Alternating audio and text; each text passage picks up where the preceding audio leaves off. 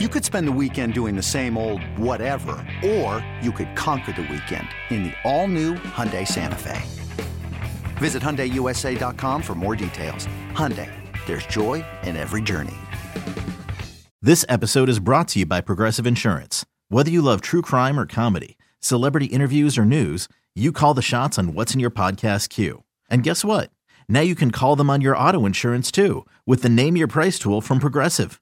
It works just the way it sounds. You tell Progressive how much you want to pay for car insurance, and they'll show you coverage options that fit your budget.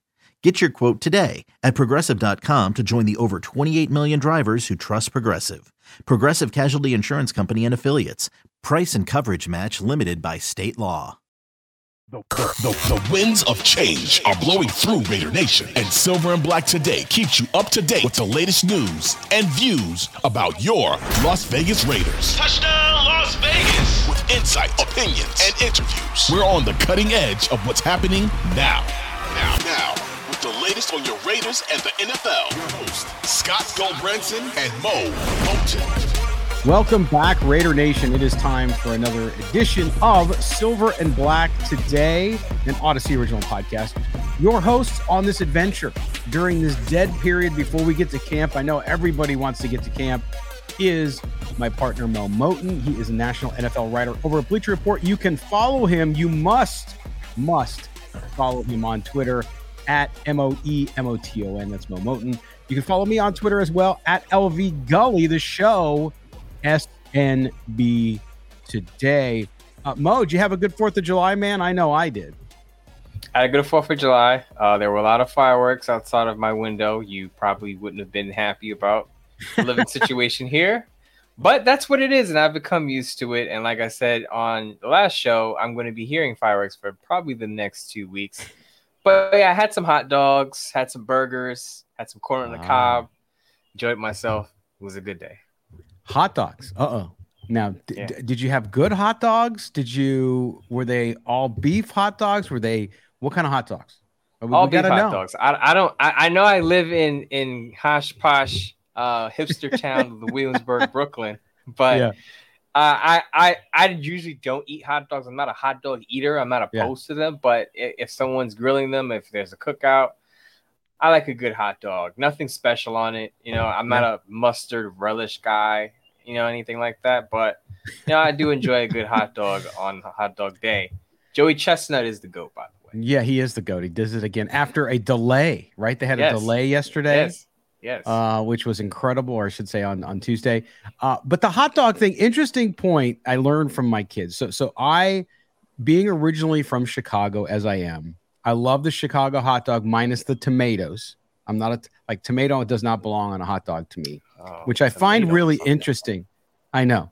If you look at a Chicago hot dog, it has tomato, it has pickle, it has sport peppers, and then the very special, very bright green relish that you can only get in Chicago, along with mustard, right? So there's no ketchup because we all know ketchup does not belong on a hot dog.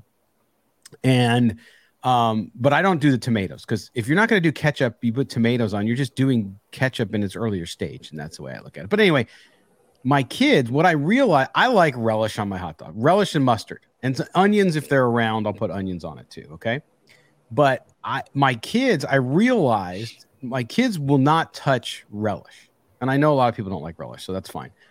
But what I realized is I didn't like it either until I got older. Isn't that interesting? There's just some things you just do not have a palate for until maybe your taste buds die. I don't know what the deal is, but do you have any foods that you didn't like as a kid that suddenly now as an older guy, you're thinking to yourself, no, that's not too bad. I'll eat that. Funny enough, potato salad. I didn't eat potato salad.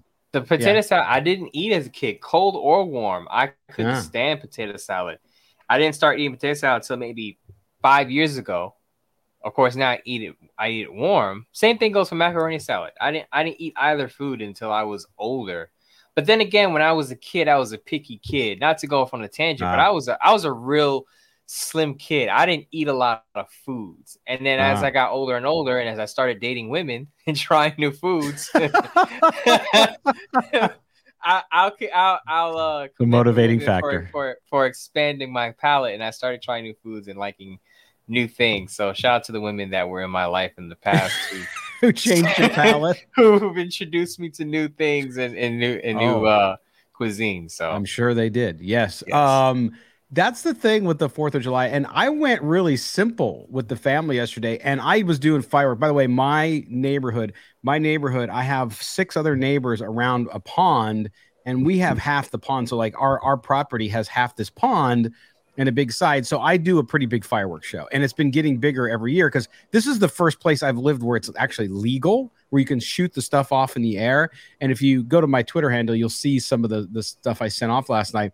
And it's cool because we did it and it was fun, but it was a casual thing. I just made, my wife, I should say, not me, made these great burgers yesterday, really good beef, really seasoned well. It was like, I just needed one and I was done. I didn't even have a hot dog yesterday, but we had a great time celebrating the country's birthday. And of course, Al Davis's birthday, as we did on Tuesday's show. But it was fun. And it's great because I put off all these fireworks over the pond, and my kids, I realized it's so foreign to them. They're like running for cover because I had like 6-inch mortars, right? So I'm dropping the mortar in there, and it's boom, and it's going big. And my kids are, I'm like, guys, it's okay. I'm not going to blow anything up. I have my fire extinguisher there in case things got crazy. But it was great too because after each aerial assault, my neighbors were clapping and whooping. I was like, oh, okay, that's cool. That's pretty good. So now I'm thinking about going around the neighborhood next year and saying, hey, you want to chip in $100? And we'll do a really big show. Because I don't ask anybody for money, of course. I just do it. I'm doing it for me and my kids because I love the holiday. But it went crazy here last night. So anyway, I'm okay with the fireworks as long as it's not at midnight and I'm sleeping. But anyway, I hope everybody had a great 4th of July. And we are going to get back into the football now, at least for now. So I wanted to show you this piece. For those of you who are watching on YouTube, you'll actually see it on your screen. And that is a piece by Dan Graziano, great writer over at ESPN, who talked about, if I can get the dang thing to work here. There we go. Who talked about Davante Adams. Now, we talked about this on Tuesday's show, actually, Mo, which is a lot of folks, and in this case, again, Graziano, great writer. But they talk about the situation with the Raiders, and they don't have a lot of context. This one, I don't think is that, but if you look at it, it talks about players who, storylines to watch, which we're going to get into, by the way, in segment 2. Mo did a piece up on SportsNot yesterday on Wednesday about 5 storylines to watch for the Raiders. That's our complete segment number 2, so stay tuned for that. But Graziano talked about Davante Adams, and I'm going to read some of this to you, Mo, and the viewers who are watching us on YouTube can see this. For the listeners, you'll hear me read it. It talks about how he forced his way out of Green Bay because of the situation with Aaron Rodgers. Now he leads about Adams speaking out publicly about his disappointment over losing Carr, which no big deal. But then also the plan moving forward. This is the stuff we talked about earlier in the summer. And here's what Graziano says. It seems pretty clear that Adams, in spite of his reservations, is willing to give McDaniels and Garoppolo a shot. He proved last year that he didn't need Rodgers to be a type of receiver, and he surely believes he can perform at the same level with Garoppolo. But things could get ugly in a hurry for the Raiders, who have seen a major overhaul since McDaniels and Ziegler got there 17 months ago, but don't appear to be any better. In fact, some may say they appear to be worse than the team that finished 2021 season on a playoff run under interim coach Rich Bisaccia, and Carr is as its emotional leader. If that's the case, Adams will Adams want out at the trade deadline after the season? The potential for Adams to be on the move again soon after bailing out of Green Bay is worth watching. And if it comes to that, it might be hard to blame him. All right. So Mo, you hear this. Give me your reaction to what Graziano writes here about Adams, about the situation, about the Raiders roster being worse than it was in 2021. Okay, so 3 things here. We went over the Raiders ranking on ESPN. It ranks 21st. Dan Graziano writes for ESPN, so it's no surprise to me that he's putting this piece out and saying, well, what if the Raiders roster isn't any better than it was last year? And to a certain extent, I would agree with him. It's all about perspective. As I said, with Jimmy Garoppolo, you're hoping that because Josh McDaniels now has this guy, that the offense will perform a lot better than it did last year with Derek Carr. The defense has a lot to prove, so I can't say the defense is any better than it was last year. They lost a Pro Bowl linebacker in Denzel Perryman, who kind of reinvented himself in Las Vegas. And then you have several rookies who are going to have to step up in big spots. Tyree Wilson, Byron Young, possibly Jacorian Bennett and Chris Smith on the back end. And the Raiders probably have the worst linebacking corps in the league. Devon Diablo, while we are optimistic about him, he also has a lot to prove because he didn't play well last year. He admitted it. He said that he was a new kid on the block, and now he's comfortable in Patrick Graham's offense. We'll see. There's a lot of wait and see with the Raiders roster right now. Hey, it's Kaylee Cuoco for Priceline. Ready to go to your happy place for a happy price? Well, why didn't you say so? Just download the Priceline app right now and save up to 60% on hotels. So whether it's Cousin Kevin's Kazoo Concert in Kansas City, go Kevin, or Becky's Bachelorette Bash in Bermuda, you never have to miss a trip ever again. So download the Priceline app today. Your savings are waiting. Go to your happy place for a happy price. Go to your happy price, Priceline. And I think that he's got the situation, in hand to some degree. But again, you're covering it from the outside. And to me, that lends itself to a little bit of, hey, I'm just reading what I'm reading. And Mo, as a writer, when you source stories like this, you kind of have to go on other reports. It's not like Dan Graziano, as good of a journalist as he is inside the Raider organization, or he's calling people. He would have said that in a piece like this. So you're kind of doing, and I don't disagree with him that it's a thing to watch. Because we've talked about it here, right? Which is if Davante Adams, if this team falls apart and the wheels come off, especially if it's early and the season goes south, I don't see them moving him this year, but I certainly could see him trying to force his way out if the season goes really, really bad. And this is what I'll say about the Davante Adams situation. On one hand, what Dan Graziano left out was in Marin Fader's piece. He did say he's willing to give Josh McDaniels and Jimmy Garoppolo a shot, and he basically said he's committed to, bringing a championship to the Raiders. We'll see if that commitment wavers, if, as you said, the wheels fall off. But this is a guy who said that he grew up a Raider fan. Yes, he came here partially because Derek Carr was there, but he also wanted to play for the Raiders because, again, that's the team he grew up rooting for. So I think that part is left out of his piece as well when he said his buddy Derek Carr is not there anymore. The other thing is he is correct. This is what I tweeted. We'll see what happens after the season, how Davante Adams feels about the direction of the team. He's not wrong about Davante Adams openly criticizing the front office, because Davante Adams did do that, even though he tried to clean it up afterward and say basically saying he has no issues with the team's direction. But he said what he said, and it's in print, it's in quotes. So I'm like you. I don't see a trade happening this year at the trade deadline. If the Raiders, let's say, worst case scenario, let's say they go 2-15, and it's a complete abject disaster, then I think there's a possibility he may want out, because in that player profile that Marin Fader did, he did talk about basically his race against time. He knows that he's going toward the sunset of his career pretty soon, not in a few years, but he can see the light at the end of the tunnel of his NFL career, and he's not going to want to waste his last years on a team that's not going anywhere. So if the team lacks direction and is an abject disaster at the end of the 2023 season, yes, I could see Davante Adams asking out, but I think he would want to stick it out for this year just to see how it ends up with the roster they have right now. Yeah, that makes sense, Mo. I mean, listen, anything can happen if things go south, and as we talked about it, it'll be interesting. But the cost to this team, you talked about that too. You'd have to restructure things. There's a lot of work that would have to be done for Davante Adams to be even traded after this year because of the hit you take on that. Now, I think there are teams out there who would do that in a heartbeat, because I think Davante Adams is the best receiver in football when he's rolling. When you look at that structure of that contract, what if he was going to be traded? And of course, we hope that's not the case for Raider Nation and for the Raiders. But how difficult would it be to restructure his contract even after this season?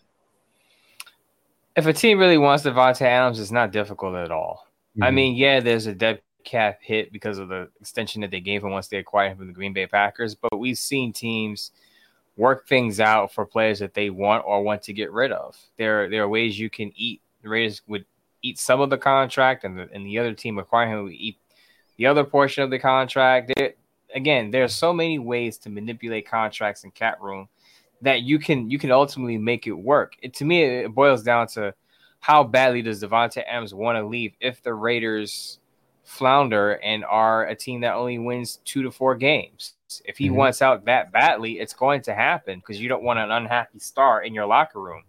But if he's on the side, if he has the tone of what he had with his player profile with Marin Fader, and he basically says, look, I want to stick it out and make it work in Las Vegas, then the Raiders are fine. But they're going to have a vocal leader who's going to say when you're screwing up, because he's very candid with his comments. He's not He's not the type of leader that's going to say everything is fine when it's not. If something is going awry, multiple times last year when he's been interviewed, he's basically, maybe not in the clearest of comments, but you could tell something was awry with the team's operation and direction when they interviewed him after losses. Especially, he's going to give you the real talk. He and Josh Jacobs are the two guys in that locker room. Josh Jacobs, assuming he resigns, are the two guys that will tell you what's up. They're not going to sit there and put a smile on their face and say everything is good, everything is rainbows and unicorns. They're going to say, look, this sucks, we got to be better, and if it doesn't get better, something has to change.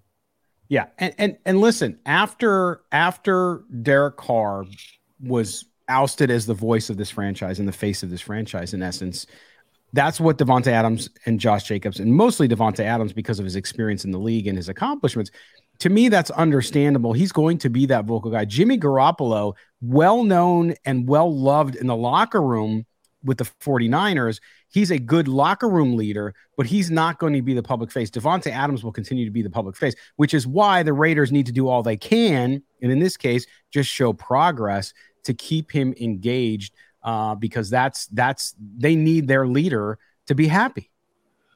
Scott, I'll ask you a question then. What would you say is progress? Is it just winning more games than they won last year, or is it improving as the season goes on? Because it could be that the Raiders have a better record than they had last year, but what if they're trending in the wrong direction in the second half of the season? So if they end up 7-10, but they started off, 5-2, and they backslide.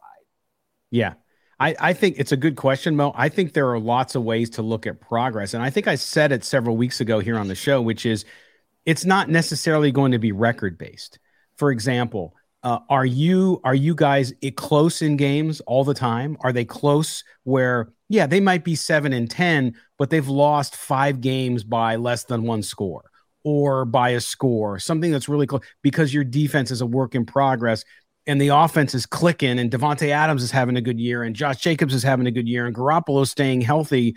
You start to feel like a positive momentum. Yes, the losing, especially late in the season, gets to you. I think any player it would get to. But I think that's the kind of progress I'm thinking about. And yes, wins and losses are the ultimate measure. But I do think somebody like Davante Adams might be okay going into an off season where they didn't make the playoffs or they didn't have the success they wanted, but they really developed a chemistry and a team culture that feels like they've turned the corner. I think that's a big part of it. Here's one thing I'll add to that. And you mentioned close losses. I think that was acceptable last year simply because that was Josh McDaniels' first year. I don't think close losses are acceptable this year, being that how the Raiders lost 5 double-digit second-half leads last year.